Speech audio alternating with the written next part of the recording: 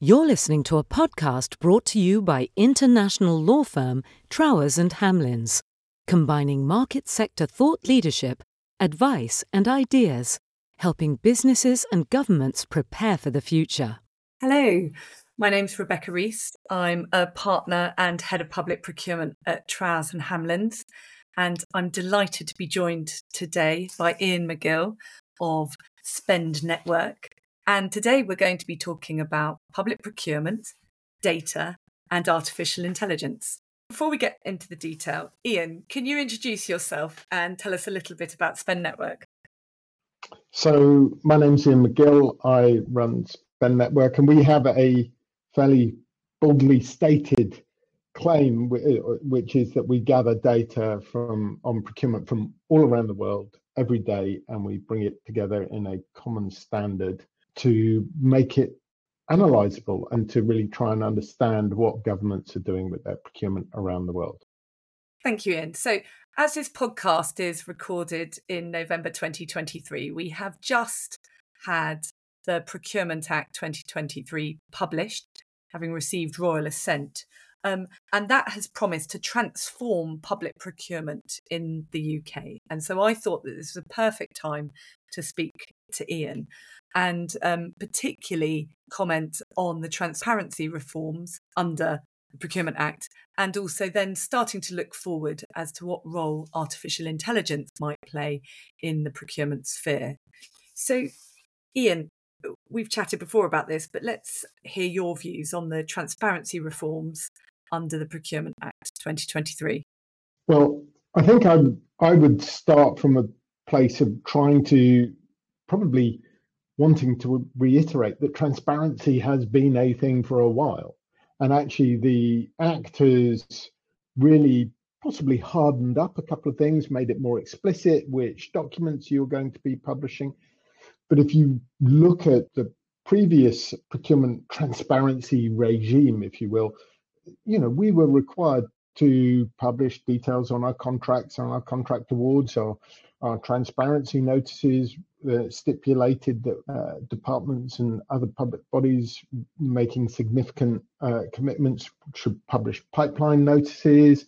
We should also have an awareness of go-to-market. And so there was a pretty clear regime around spending and transparency before. And really what this has done is taken that regime and brought it into line with the new Act. So I don't think that there's a huge amount of additional work that's going to be involved unless you run a system that publishes these notices. However, on the other hand, I can see why people are thinking, oh gosh, this is real now, because quite often they weren't doing what they were supposed to do under the previous Act, if I'm honest. I think that's probably right in many cases. I think a lot of our clients are commenting that there are many more notices coming through under the Procurement Act, in the sense that it is more than just a tender notice and a contract award notice now. There are other mandatory notices coming through, and they are concerned about the administrative burden of that, particularly in light of Boris Johnson's kind of promise that these reforms, once kicked off and achieved, would represent a bonfire of red tape and administrative burden. But I take the point that the content of the notices should already be being generated, and in a lot of circumstances should already be transparently published or disclosed as well. In terms of the types of information to be published, talk to me about what Spend Network does in terms of getting to grips with data and the type of information you are interested in seeing that comes through already under the current procurement regime, but may also be an addition to what we see either through not complying with the regs as they are, or being increased under the new regime.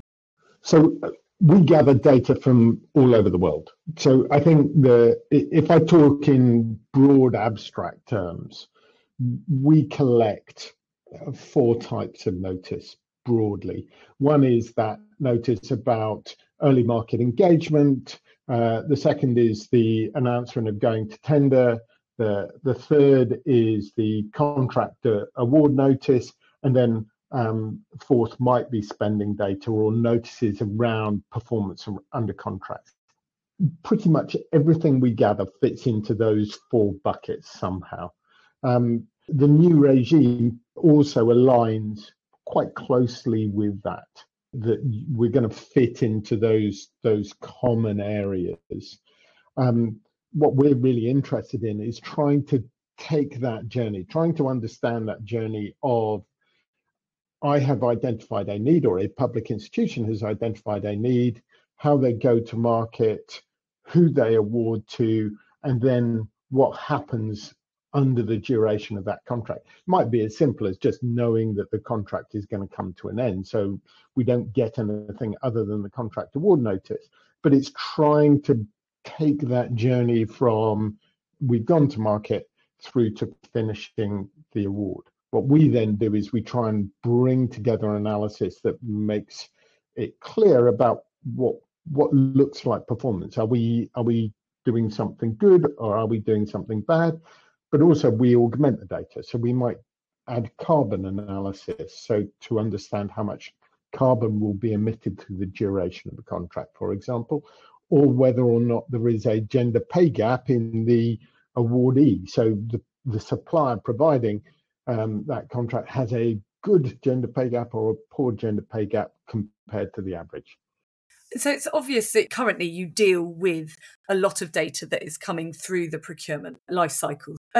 In terms of the sufficiency of data you get, there must be doubts over sufficiency, completeness, comprehensiveness, hygiene of the data that you obviously have got to grips with or deal with on a daily basis. How do you think the reforms are designed to help that collection of data or the display of data? So I think this falls into a couple of key areas, broadly three areas where there can be problems with publication. One is we've got the data, but we've chosen for whatever reason or forgotten to make it available. And you can see that's going to come up in the COVID inquiry, for example, where you know you've got the information, but for whatever reason, it's not been made public. The second is where you are actually kind of working with a supplier, a provider of a tender software, and through using that tool, you're being an honest broker, but they are not providing all of the information that might be provided into the public sphere. And then the third is this kind of area where what's happening is that you're trying to provide the information, but you don't actually know. So you might not know when a contract is exactly going to finish, or you might not know the entire value of a contract, and so you fudge it a little bit, and you do your best, and then you forget about it, and you don't update the contract or those kind of things.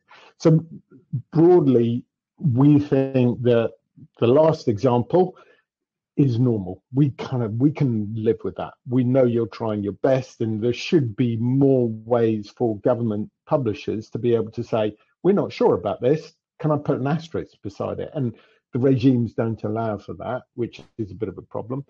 Or can I come back to it? The other two issues we get a bit grumpy about in a nice way. We realize that publishing is hard, but people really can't sit on this data and just say, my lawyer was looking at it for 16 months. You're going to publish this stuff. You should write up your contracts and as part of your procurement process, be ready to know what you are going to redact and be ready to publish in 30 days.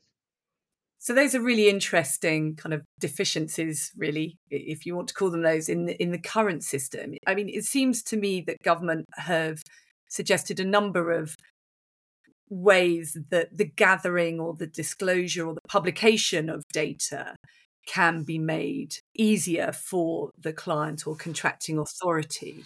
The two that I'm thinking about is the central digital platform and then the structuring of the publication and the transparency regime around the open contracting data standard. So if we look at the central digital platform first, we know that there's delays around a central government IT programme, who knew, that it will have limited functionality when we go live on the procurement reforms in October 2024. But when it's up to full strength and vigour, do you think it will help contracting authorities, particularly around your third issue of we've got it, we're just not great at giving it to you?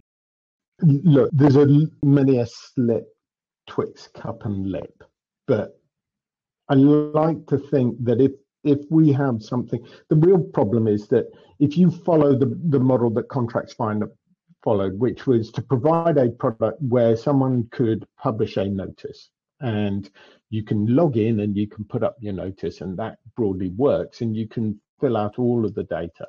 That was fine, but what we found was that the suppliers of e-tendering services are the bulk of the source of this information. And, you know, despite whatever efforts have been put into Contracts Finder, they still don't marry up to the schema in Contracts Finder. So a lot of them don't provide an option for a publisher to indicate whether a contract is compliant, is suitable for VCSEs or SMEs, for example. So that data is just missing. It doesn't get into the system.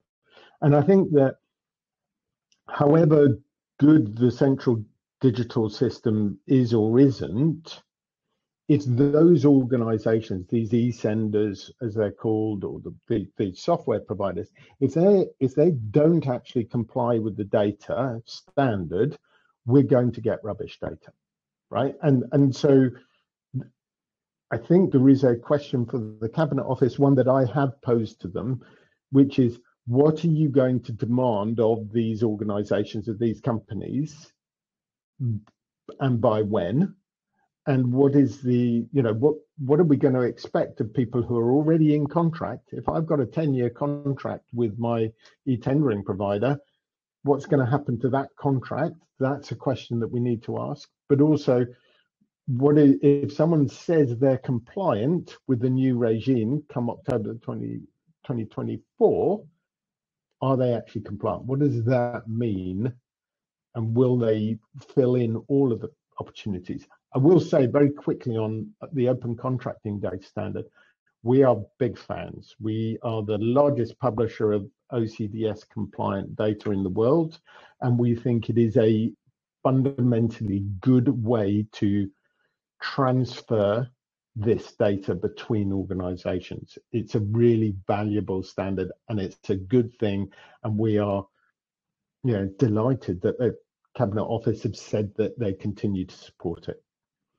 So I'm going to go back to the platform in a minute, but seeing as you've brought up the Open Contracting Data Standard, which I might abbreviate to OCDS, so listeners, please forgive me. Can you just give a brief description as to what it is and what purpose it serves? Yes, absolutely. And I referred to it as OCDS, so Open Contracting Data Standard, OCDS. Apologies for using an acronym, but effectively what it is it's like a spreadsheet template. There are features in every tender that we would want to see, for example, a tender notice, a title, a description, a deadline date. And it's about making sure that the right information is in the right place so that all of the tenders can be determined, can be put into a database ready to be analysed in the same way. So it's really just a format. Thanks, Ian. And a universal one at that, I suppose, which helps. Correct. I mean, just going back to the comments you made on the central digital platform, I think there were two interesting points there for me as a lawyer. One, transition requirements. Now, normally when procurement legislation is updated, whichever contract has been let under the old regime rules apply until that contract expires or is terminated or reprocured or whatever. Few exceptions.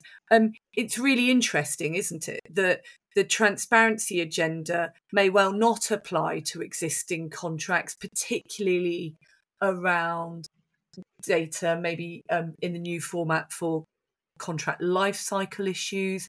I wouldn't expect that we would have to publish a contract expiry notice, which is one of the new notices under the old regime. So that kind of hampers, I suppose, the implementation of the new kind of transparency aspirations. Well, it may or may not. I think the issue is there's a decision that has to be made at some point by the Cabinet Office, which will effectively come to this, which is, you have this long, or by this period, you have to comply with the notices. And, if I was in their shoes, I would probably say, I cannot take account of all of the available contracts that are running in the UK public sector. And so we're just going to set a deadline. And by that time, it doesn't matter if they've already paid for a non-compliant bit of software. It's up to them to find a solution to this and to make sure that they are publishing. That would, I guess, at some level favour the providers of the software solutions that upload the data. But also, if you've got a good version of this website, of the central data repository, I mean, people will be able to do it through that anyway, I would have thought, if it's like Contracts Finder. So, and maybe there's an argument for creating an open source version. That's something I would love to see happen. Yes. And I suppose part of your answer touches on the policy, certainly of central government around the transparency agenda. I mean, I've often mused that had they not lost the PPE transparency cases around contract award notices, then maybe we wouldn't be in the transparency position or have as many notices as we do currently under the reformed regime. But that's just musing. But in terms of policy being pursued through the transparency agenda, and picking up on what you said about notices needing to indicate whether they are appropriate for SMEs and VCSEs, etc., it seems to me that government probably are missing a trick, aren't they, if they don't require contracting authorities to upload that type of information, because the information we've seen thus far on the draft regulations has been fairly pedestrian and, may I say, fairly aligned with what we already are required to do under the European derived legislation. So if we truly were transforming public procurement, it could be suggested that we should have additional information to provide in order to, fact check against the achievement of policy objectives. So I'm with you on that one. And just to come in there very quickly, the other thing is that this is obviously under secondary legislation. So one of the problems we have is that a new minister for procurement can effectively come in and go, well, now we require this additional data, or now we're going to not have this data. So it does feel like the foundation is good, but I wonder about how precise or how much information we're really going to get about what needs to be collected and when. I'm not sure. It's an interesting point. I mean, the new regime is designed to be flexible, but as with other areas of flexibility and the procurement law effectively being encapsulated in secondary legislation and guidance now, what we call soft law, is that it can change at the whim or otherwise of a minister. I like the idea of a procurement minister. Yes, sorry. Someone we can talk to and go, what are you doing? But no, someone who is responsible for procurement, a minister responsible for procurement, would. Yeah, sits just to the right of the Ministry of Magic.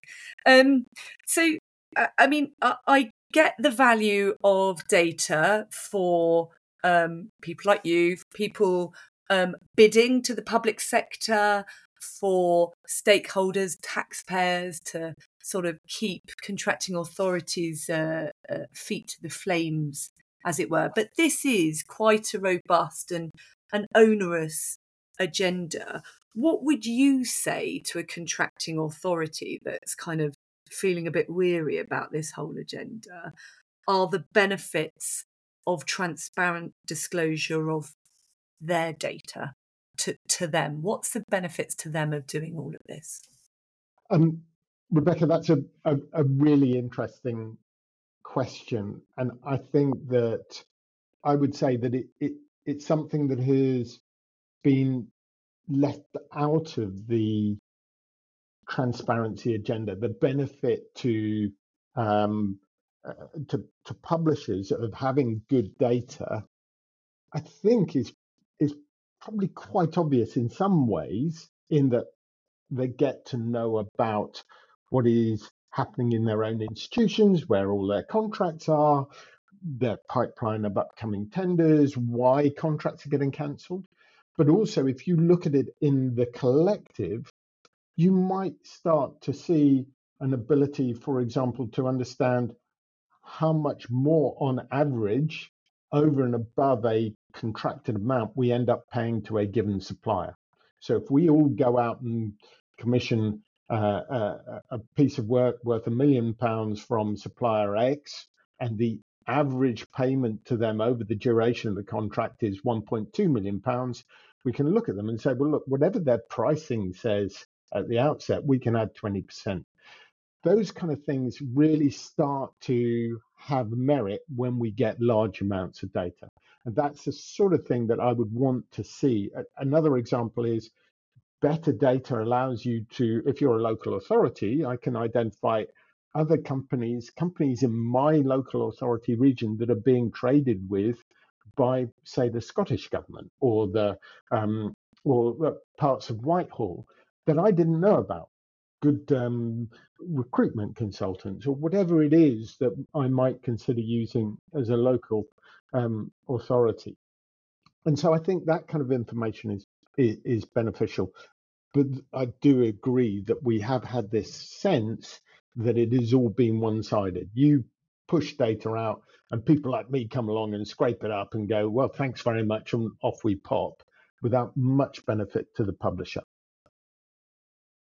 I think probably another benefit, other than doing business with good companies that are active in your area, analysing spend and to ensure a bit of performance, is that the whole discipline of publishing data means you have a better idea and ownership of your own data in a kind of reflective way. So what I'm hearing from you is that this agenda is good. It's going to promote, yes, good behaviours, should achieve better results for the public purse generally. And one of the biggest risks to the transparency agenda and the benefits it could bring is either insufficient or poor data or incorrect data even. I think so. It's a feedback loop of its own. If you imagine that where we are now is we're not getting very good data. In a lot of places, there are gaps. We're not getting values for contracts. We're not getting end dates, those kind of things. Categorization is often poor. And what that means is that when you try and use the data, you can't. That's why we're filling so many of the gaps ourselves to try and improve the quality of the data so that it can be analyzed. And when you start to analyze the data, it becomes more useful. So then the argument for publishing better data becomes more apparent. And the better data you publish, the more you can analyze and the more you can do with it. So there is an opportunity for a positively reinforced feedback loop that makes procurement better the more you publish better data. No, that's great. Well, look, let's leave transparency behind us and look to the future.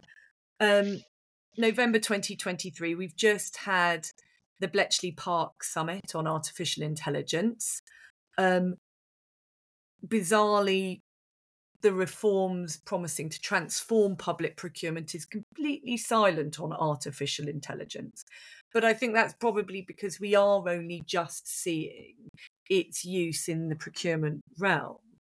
And so what I wanted to talk about was sort of your thoughts on artificial intelligence, and particularly in tenders. I think a lot of clients are fearful that they are going to get bids back from robots rather than bidders. What's your thoughts on that? Well, firstly, I would say I'm not surprised that artificial intelligence isn't in the procurement white paper, or wasn't in the legislation, wasn't in the white paper. I mean, really, ChatGPT changed everything, 18 months ago, and we're all still reeling from that. I think that also a lot of, if you talk to people who were working on advanced AI programs, they were surprised by ChatGPT and the capabilities there. So I wouldn't want to cast any aspersions to the government for this area, because it really wasn't a thing when we started on the journey of the new legislation, or it wasn't seen as a relevant aspect.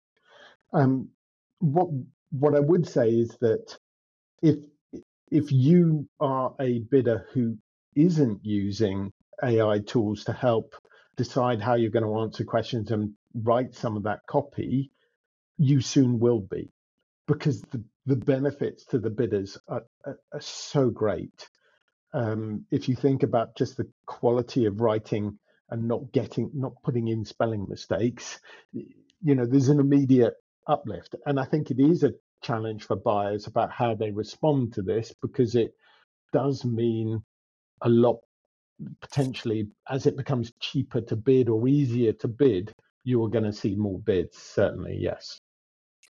And so for clients that have a slightly sinister view of AI, what do we think they should do in order to limit its impact or effect on bidding results? Well, I think that the immediate temptation is to say, well, I'm going to ban AI bids.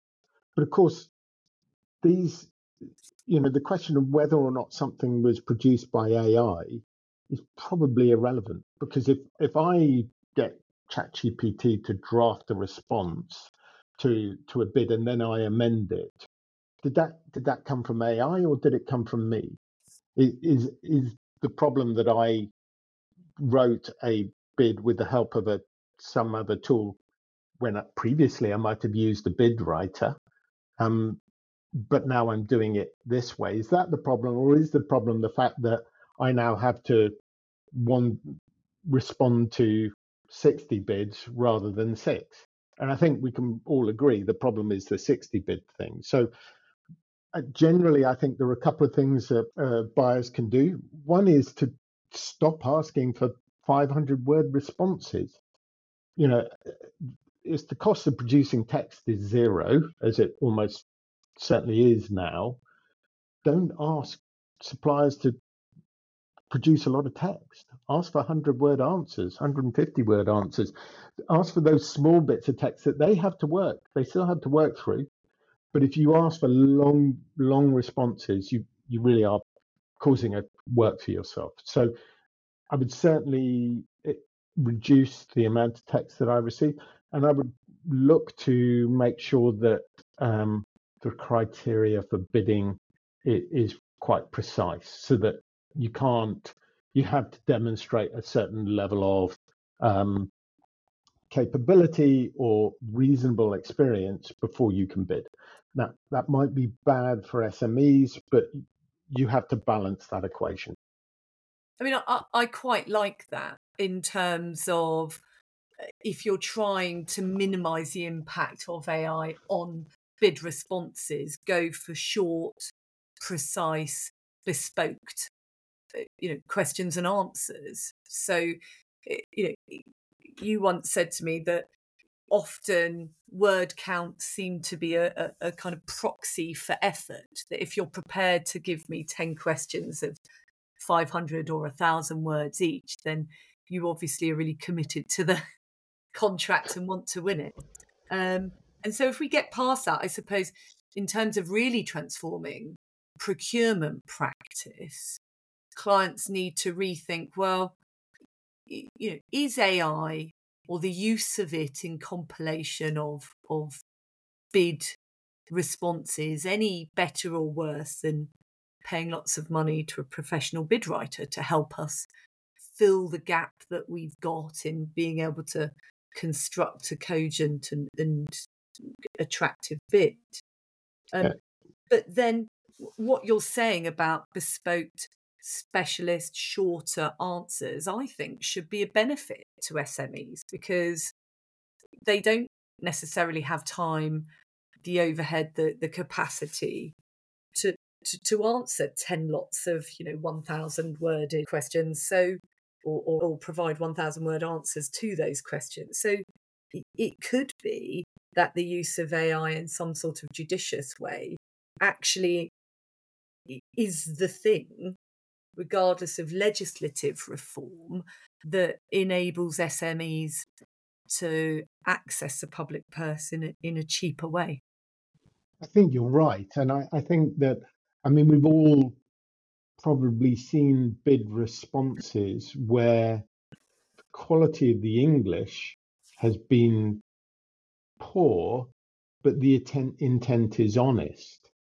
And can we hand on heart say, well, can we award that bid to that person because their ability to write cogently isn't that good? But actually, if it's a contract for fitting kitchens, what is their ability to write cogent English got to do with their ability to write to fit kitchens? So you might find that by raising, AI raises all the boats, and it allows some bidders to put a much better foot forward, and that might create more competition. So I think there are issues for buyers to address, but one of them shouldn't be, I want to stop any AI generated content coming into my organization, because A, that's unrealistic, and B, you might actually be missing out. And for clients seeking to use AI to evaluate bids? Well, I think this is a much more difficult space. The upside for a buyer to using AI, I think, is very limited, or much more limited than suppliers in the tender process. I think there are other spaces where it does become valid. The real problem is that buyers, the work of setting out a tender, publishing it, evaluating the bids that come in, and selecting a winning bidder, and then awarding the contract. Actually, the real work is in driving consensus within your organization about how much money you've got, what the shape of the contract will look like, what the specification is, how you're going to measure success. You've got to agree all of that. And then you've got to evaluate the bids and agree why someone is a winner and why this bid is better than the other. And then you've got to agree your contract. And in each of those cases, AI doesn't really help. If what I'm looking for is consensus, and I'm going to AI, I'm not going to drive consensus through that. So I think there is a limitation. Where it possibly can be useful is in identifying which bits of tender specifications seem to be associated with good outcomes, and using those. So you might, for example, work out that a specification that has unlimited liability puts off so many good suppliers that you're getting, but you end up with a bad contract. So you could say, well, actually, we're better off limiting our liability because we're going to get better results.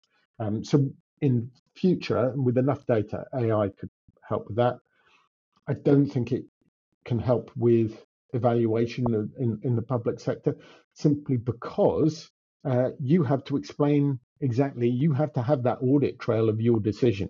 If you hand that over to an AI and say, right, I believe the AI is right, if you end up in court going, explain your decision, you just can only point to the black box. And I don't think you're the lawyer, but I don't think that's going to work. Absolutely. I think there would be some interesting discussions on that in terms of exercising discretion and applying big criteria. And just to ask probably a final question, I guess there is much overlap in your sphere to come around how AI links with all of this transparent disclosure of data to the benefit of the public purse, I guess. Well, I think I gave an example just now about that unlimited liability.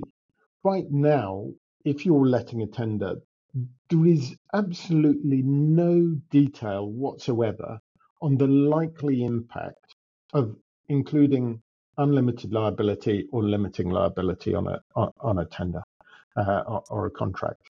And we don't know if it puts off SMEs. We don't know if it delivers a good or bad outcome. And actually, the promise of AI is that we can start to bring together predictive analysis where we can say, well, look, these are, with good data from transparency, we can say these are the tenders that went really well. They awarded quickly, they got a good contract, and the contract, we didn't have overspend, we had delivery on time. Brilliant. All of those things happen. And we can trace that back and go, what was common about the tenders, the specifications that achieved that end versus the specifications that went over budget, et cetera, et cetera. So, and the bad news is that we might decide that actually all IT projects in government are going to be expensive, but we might also decide that actually we've got a really good way of doing it if we use this approach. And I think that evidence has been lacking. So the promise for both buyers and suppliers is really, I think, for good data to be used effectively to drive efficient markets. I think it's a really exciting time. I would add, the final thing is, if you look at almost every other industry, whether it's financial services, sport, tourism, marketing, they are getting used to the idea of having really good data to shape the decisions that they make and creating these feedback loops that allow them to make better decisions. Really, government and procurement is one of those areas where I think we've lagged behind. And the promise of AI, I think, will bring us much closer to a future where we can understand what is likely to happen before we do it. No, that's great. So predictive decision-making loops, and it sounds to me like you were imagining a league table for clients and their good procurement practices as well. So look, I feel that we've buyers or suppliers rather. Suppliers, yeah, and I think actually the likelihood of creating league tables for suppliers is that much greater than it is for buyers, if I'm honest. Both needed. I feel, Ian, that we've only really skimmed the surface of transparency and AI today in the procurement context. But so I feel another podcast coming on. But thank you so much for guiding us through your understanding of both transparency and the AI in the procurement space today. You have been listening to a podcast brought to you by Trowers and Hamlins. Find us at trowers.com and join in the conversation on Twitter @Trowers, or find us on LinkedIn and Instagram.